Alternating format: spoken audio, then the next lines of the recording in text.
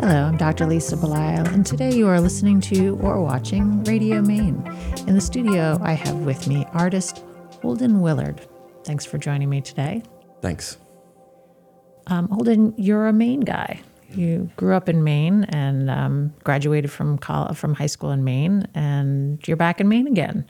So tell me about your connection to Maine. I grew up in Raymond, Maine. My parents, Megan and Dawn, are also from Maine as well. Both were farming families, so, they met together, long after they had gone to college together. And, they wanted to have a family, and staying in Maine was kind of just like a natural progression for them. And my dad was the town manager of Raymond, and, he really, kind of wanted to raise that family in Maine because of how amazing Maine is, and I'm really happy he did. It's been a really good time, and I think a natural progression for me to come back to Maine because of the art scene here, the art history of the state, the teachings that I got in college were, very much a heavy emphasis on modernism. And so I was like looking at Marsden Hartley and these like Maine cubists, and I was like really into that really long history of, kind of like plein air painting and reactive painting. So, my connection to Maine, I think, only strengthened that desire to want to continue my studies here. So reactive painting, that's the one thing that I'm picking up on that I actually don't know that much about. Tell me about that. I like to think of it as like through the lens of experiencing something and then reacting to it, like looking at something, directly observing it, synthesizing it. So, taking bits of information from it, movement, color, sound, trying to figure how that can be translated into the mark. A good example would be like Arshile Gorky. He would like go out into the field of where he worked outside of his barn, and he would paint outside. And a lot of his paintings were reactive because they're not direct representations. So I guess that's what I mean, is that like I'm taking bits of information, I'm synthesizing it, and while I am leaning more on the side of representation, my work is more about, that synthesis of all of that information. That's really interesting. Mm-hmm. And having looked at some of your work online, not in person, and I know there's a difference between those things and how you react to things in the moment versus looking online. You use a lot of self. You do a lot of self-portraits in there, and you do use figures in your pieces, but they're not a traditional sort of figurative approach. Tell me about that. It's very unique. So I had a teacher in college. His name was Timothy Harney, and he was that guy who taught me a lot about modernism. So I'm looking a lot at like Fauvists, and I'm looking a lot at like the early modernist period, like 50s, 60s, early 70s. That's getting into the mid-modernist period. But he taught us the teachings of Hans Hofmann. He was a little bit more of a colorist, and his work was mainly non-objective, but it's all about this push and pull of like color theory. So actually my paintings, although I'm using the figure as a vehicle for understanding, well, essentially color. So my paintings are mainly about that push and pull, that desire to create paintings that kind of vibrate, that have like two values set together that, create that vibration. So I just am obsessed and have always been obsessed with figuration, because I am constantly trying to be as honest as I can with my representations. And for me, my honest way of representing is, through color and through mark. But Yeah, I think the color came a lot from my teachings with him. And if you were to look up Hans Hofmann paintings, it is a lot of this very use of vibrant color. And I think I saw his paintings in person for the first time at the Peabody Essex Museum when I was in school at Montserrat in Beverly, Mass. He had a retrospective. He's long since dead, but his retrospective was really enlightening, kind of seeing him move from actually figuration and representation himself all the way to like abstract color fields, or, you know, even just like very stark blank canvases with very, very subtle transitions of color. You can see a life of searching, which is essentially what Tim taught all of his students, was this drawing method called the search. So I actually had a very in-depth drawing history with him. I took like 3 years of drawing with him and a year of painting with him. And yeah, that desire is essentially color. When we talk about color theory, for people who are non-artists or don't have as much experience with that, can you expand upon that a little bit? What does that mean, and why is that important to creating art? Yeah, well, I personally don't think of color theory in like the traditional sense of like, you know, your secondaries, your tertiaries, your complementaries. Clearly that is, you know, an important factor, but personally for me, it's more of a getting a sense of color. So for me personally, my color theory is intuitive, but for others, you know, color theory is a very strict regimen of, I'm going to add, you know, like 3/4 amount of cadmium red or something. But I'm not thinking about that when I'm going into color. I do color studies, and I try and simplify and try and tweak my colors. But for me, color theory is intuitive, so it's kind of hard to say, you know, how I think about theory, because it's not really, for me, not really about theory. It's about that intuitive sense of like looking at that, you know, that table right there that has that plant on it.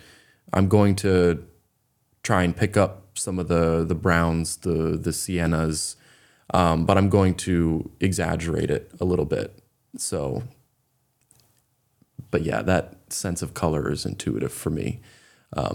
If someone else were to ask me the same question, I'd probably say the same. It's hard to gauge how I make these choices, but mainly it's based on my interests in other colorists and seeing what they're doing, mixed with my own intuition. So as I'm hearing you talk, I'm hearing a lot about the importance of the historical perspective and also theories and other artists' processes and the way that they approach their own art, and how you use that yourself, how you actually kind of integrate it into your own work. So you're not necessarily doing strictly following somebody else's path, but you're saying, how do I bring this into my own pieces, and how do I experience this and do this work myself? So it sounds like even that is a bit of a kind of an ongoing search and experimentation.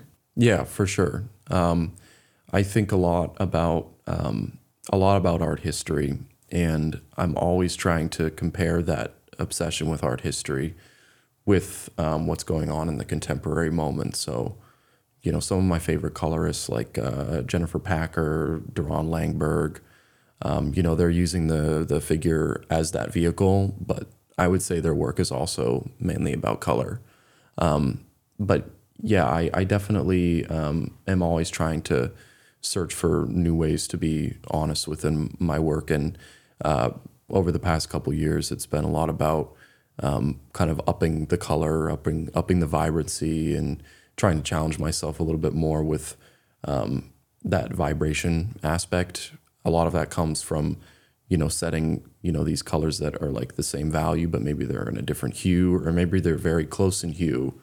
Like a good example that most people would probably know is like when you look at like a Rothko painting and you see these two colors that are very, very close in value and in hue, he said that the meaning of his paintings are in between the color passages. And I hope that some of that emphasis can be felt in my paintings, because there's many layers and there's a history that belongs to every single one of them that I take away and I show. It's a little bit, if I'm hearing you right, it's a little bit about kind of not just what's there, but what's not there. It's sort of the space in between. Yeah. So when you're thinking about or intuiting the work that you're putting together, is there an element of subtraction that you're always working toward? Yeah, there's always a lot of that emphasis that I was taught in college was, an additive and subtractive process. I'm putting paint on, I'm taking it off, I'm drawing through paint, I'm taking it off again, glazing, scumbling, sanding. Yeah, it's a lot about a process of, reevaluating and reevaluating and reevaluating every single choice you make. I want everything to be worked up to the same degree, the whole picture frame activated. There's a lot of artists who, focus from part to part. And I was taught to stray away from that. And the way to keep a work honest and alive is to be reacting to every single part simultaneously and see how everything reacts as a whole. So I'm interested, when you and I first sat down this morning, you had mentioned that initially you went into art education. Yeah. And that wasn't the place that you were at, and what you were doing wasn't a good fit for you. But initially you did have an interest in doing art education. Is this something that has in any way carried through for you? Yeah, for sure. I've taught a couple workshops. I've also helped some friends out and taught them kind of impromptu drawing and painting courses. I feel like I could be a good teacher, and I'm actually hoping to teach at some point in my life. I only have my BFA right now. I got it in 2021. So I'm waiting to get my master's for a little while longer, probably until I'm a little bit more into my 20s. But at some point, I plan on getting my master's, going back to school, because I love school. I really, really enjoyed college. And higher education meant a lot to me as a painter. I felt like I got a lot out of it, and I'm just waiting until I feel like I hit an impasse and I need to go back to school and reevaluate. And then after that, hopefully I get to teach. We'll see. So when you're working with people who have questions about art and are looking to get into it from the very beginning, because you've obviously been doing this for a while, what are some of the things that they bring forward as challenges or concerns or things that keep them from actually engaging in art in a higher level way? I think I'll put it through my perspective. When I was going into art school, I felt very cocky. I felt like I could draw. And my teacher was like, you can't draw. You're not looking. You're not seeing. You're not reacting to everything around what you're trying to portray. You're leaving things out. So whenever I approach drawing, the drawing emphasis that I'm teaching is the same that Tim taught me, which is the search. So I'm trying to teach people how to see. So, and that is a challenge, because you have to teach people how to see and then move their hand with their sight and make that connection real on the paper or the canvas or whatever, what have you. So I think the biggest problem that I run into teaching people is just, getting their eyes off the paper and getting it on what they're looking at. A funny anecdote that Tim told me once was that, you don't know anything. Why are you looking at your paper? What you need to be looking at is, well, what you need to be looking at. So that's the biggest thing that I try and emphasize with any kind of informal teaching that I might do. That's a really fascinating thing for me to think about. The idea that you're not necessarily teaching a craft in the beginning. you're actually helping people to kind of perceive the world in a different way. And how do you do that? How do you help people to actually see something if they're not seeing it in a kind of more in-depth way? I think if the student is struggling, it helps to bring out like examples of the similar kind of thing that I'm trying to emphasize. So I have a lot of art books. I collect a lot of those. So I have a lot of those out, and if someone like a friend was struggling with it, I'd be like, hey, look at this guy. This guy was doing this, or this person was, seeing it this way, or, I think seeing examples is always really good because then people have like a framework for understanding. So I will try and set up that framework if there's a little bit more trouble. So when you talk about the history of art in Maine, and you referenced Marsden Hartley, for example, do you think there's something about Maine that caused so many artists to come here and to work here, spend time here, work with other artists here? Is it something specific to the state, or is there something else? For me personally, I think Maine is absolutely beautiful. There's a lovely arts community here that I found myself a part of and embraced by. I think the community is the really big thing because the Maine arts community really sticks together and helps each other, supports one another. And I think that's really special because I've gone, actually not to many places, but the few places that I have been, competition always seems to be a huge thing, and that's not really the case in Maine. No one is trying to compete for anything or like social clout or art. It's not really a thing here, and I think a lot of people get that sense from Maine and want to come here. Like there's a lot of young people from New York City that are getting tired of working and living there and are looking for a respite and are coming to Maine. And I think to some degree that's a really good thing. I wish I could keep it a best hidden secret for me and all my friends. But Maine is just absolutely beautiful as well, and I think it's really special in terms of the fact that there is mostly wooded areas in this state.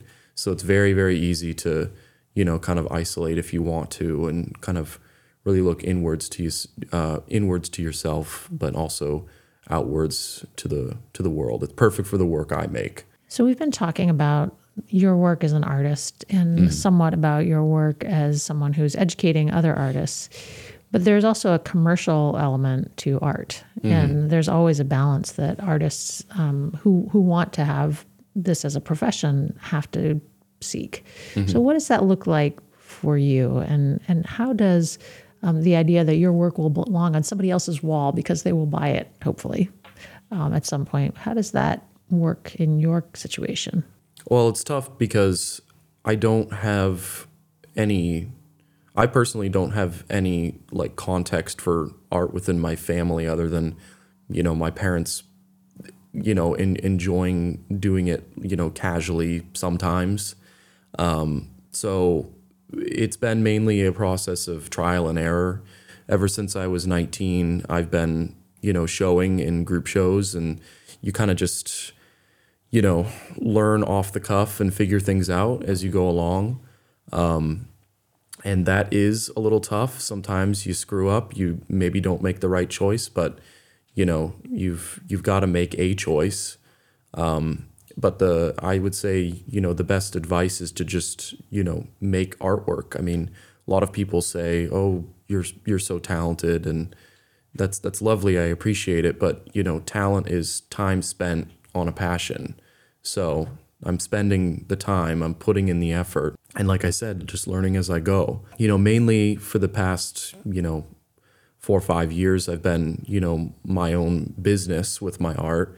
And that can be tough because I don't know anything about business, but I've been figuring it out. And, mainly my biggest thing was like running that business on Instagram and posting and being active and being in online communities. And that has really grown my reach quite a lot on Instagram. And it's gotten me opportunities. So I'd say the best advice is to just, to work as much as you can without burning yourself out. And obviously being attentive to that, because I have burned myself out, and it is a constant struggle, a balancing act. But I would say, just working and posting if you can, and the opportunities will eventually come. I think there's a market for any kind of art. You just have to find that market. So one of the things that you've talked about is from your teacher who came in and said, you don't really know how to draw. Mm-hmm. And my experience in talking with people who have gone through true art education is they have to be comfortable with critique, and they have to be comfortable with other people commenting on their work, mm-hmm. which feels like it could be something that you have to learn over time, because being challenged as to something that's deeply personal is not for everybody an easy thing. Mm-hmm. So talk to me about that a little. Yeah, critique is clearly a really heavy thing. I mean, I remember being in school and, some people just not taking it well at all and like crying, and it's awful to see. But I think critique is the most important part of art. I'm going to be living in a home in Brunswick with a bunch of other artists, and we're all going to be hopefully critiquing each other and being critical of one another's artwork. I think it's the only way you can get better, and you need someone in your life who's going to tell you straight up how you're doing. And it's never from a place of malice or contempt. It's always from a place of understanding. When I do critiques especially, it's always from a place of understanding, just asking questions. And it's never a comment on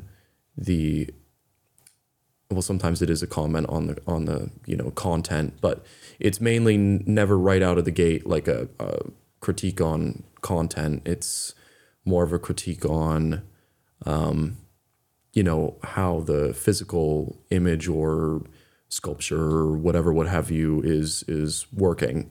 And you always try and be educated with critique. I think, the worst thing that you can do is get your own personal opinion wrapped up in critique. When you're trying to be critical, I don't think it's a good idea to be, super emotional about it. Like, oh, I hate this because it makes me feel like that. It's more like, oh, well, I don't think maybe this is working, and maybe this is what the issue is. Tell me how you're working through this problem. That's what I mean about like from a point of understanding. So I think if you come at critique like that, you can't do wrong. And I think only constructive things can be garnered from that kind of conversation. It sounds like one of the reasons why it's important to actually have a community around you is that you build up enough trust so that you're trusting that that person is coming from the right place when they are offering you that critique. Yeah, for sure. Trust is a huge thing. And I mean, obviously in art school, that can be kind of weird because like you don't know everyone in your class maybe, but I mean, I feel like it's pretty easy to just be a nice person and just ask questions if you don't really know how to critique. And then eventually maybe something will come up and, you can feel comfortable enough to, maybe push back a little bit or, comment on a particular aspect that you maybe want more clarification on. Trust is a big thing for sure. So as you're talking about people who are feeling critique in a way that is personal to them and maybe it's upsetting to them, mm-hmm. Are there things that you can do as a colleague of theirs or a friend of theirs to help them get to that place where they understand that the critique is really, you're looking for a certain outcome, you're not getting the outcome that you're looking for, so that's where we're going, as opposed to what you're doing is, quote, bad, and you're a bad person and that's making you feel bad?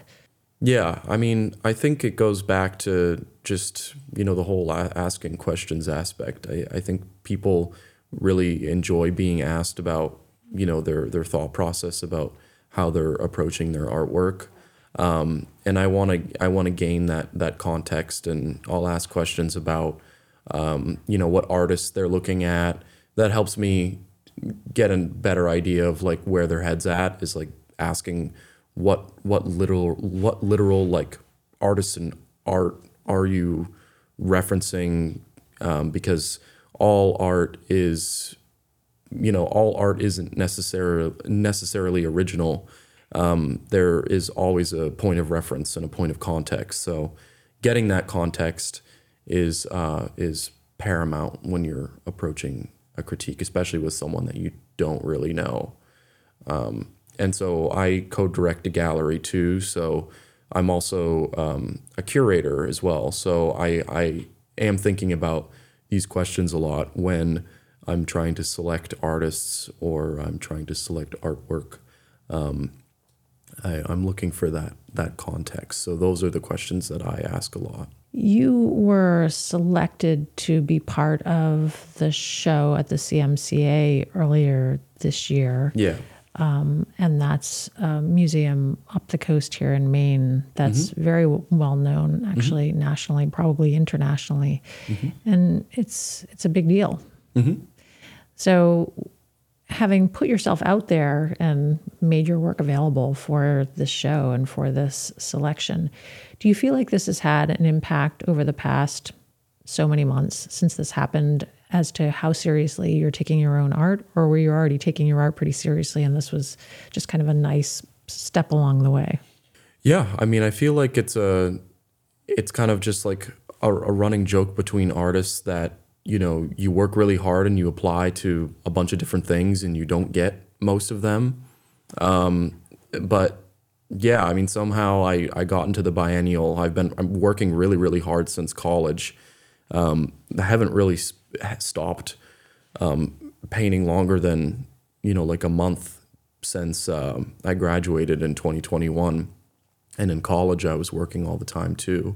So yeah, I mean, I just applied and they happened to think my work would fit into the body of work that they were selecting for the biennial.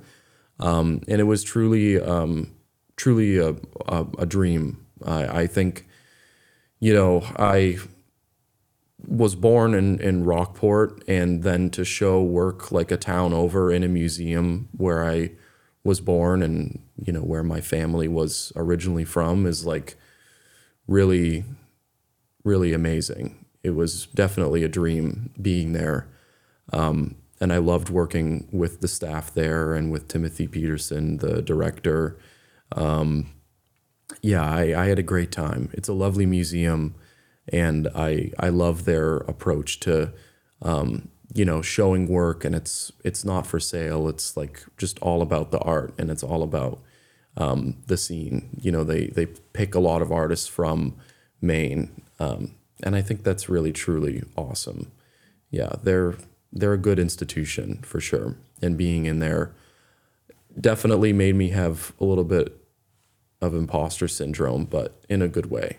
I just have never been in a museum. I've never had work in a museum before, so it was interesting seeing my work in that context. And sometimes I work very large, and I had a very big painting in that show.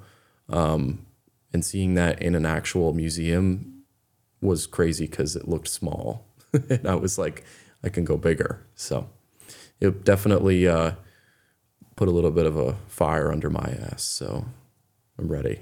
That's good. I think what you're speaking to, this idea of curation, is really interesting because you're showing up with your art as one single artist, but other people are taking it and they're putting it in context with other artists. And that's whether you're in a gallery and you're curating the gallery pieces, or that's if you're curating a museum show. So it feels like the idea that you could be put with another person's art that you might not have even thought about before, that feels really interesting to me. So tell me about that when you're doing it, when you're curating the pieces for the gallery you work for. What process do you go through to say, oh, this seems like it goes well here, or this works with this? Yeah, I think it's about finding connections within the work. I think, when I'm curating like paintings, I'm trying to look for color relationships of symbols and themes. When it comes to sculpture, or sculpture and painting. I mean, it is all essentially just about relations. How does this thing interact with this other thing?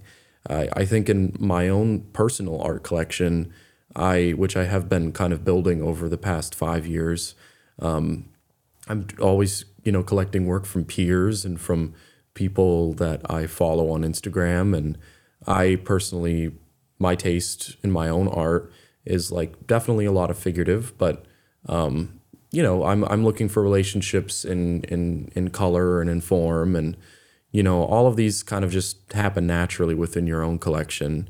I think some people have like specific ideas of like, oh, I only want to collect Maine art, or oh, I only want to collect landscapes, and that's great. That's the great thing about art, is that your taste, you can kind of be your own curator when you're looking at your own inventory of artwork.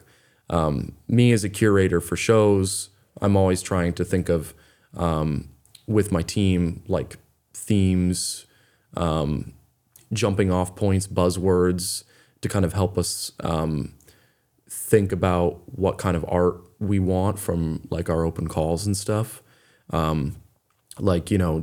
For instance, because I'm always on Instagram, I'm always looking at other contemporaries and other peers.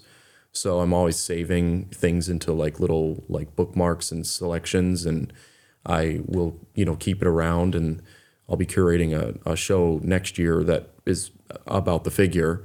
And I've been, writing a list over the past, year and a half of artists that I want to tap for that show, because a lot of them are, kind of out of state. So I want to be able to, reach out and put the bug in their ear and be like, okay, I want your work. I want your work. And, some of them are here in America. Some of them are, over in Europe, or in Asia. And, I think, it's all about, the themes and the buzzwords to kind of help you narrow your selections down, for sure. Mm-hmm. Well, I've learned a lot from you today. So I appreciate your coming in and being willing to educate an admitted non-artist on the work that you do. And I'm excited about the fact that you were in the biennial at the CMCA, but also that you've continued to work hard and that you're gaining some success. So thank you for spending time with me today. Of course. Thank you so much for having me. I'm Dr. Lisa Belisle. You have been listening to or watching Radio Maine, today with artist Holden Willard. I hope that you take the opportunity to look into his work more at the Portland Art Gallery. And I suspect that he's somebody that we're going to be hearing from quite a bit in the future. Thank you for joining us. Thanks.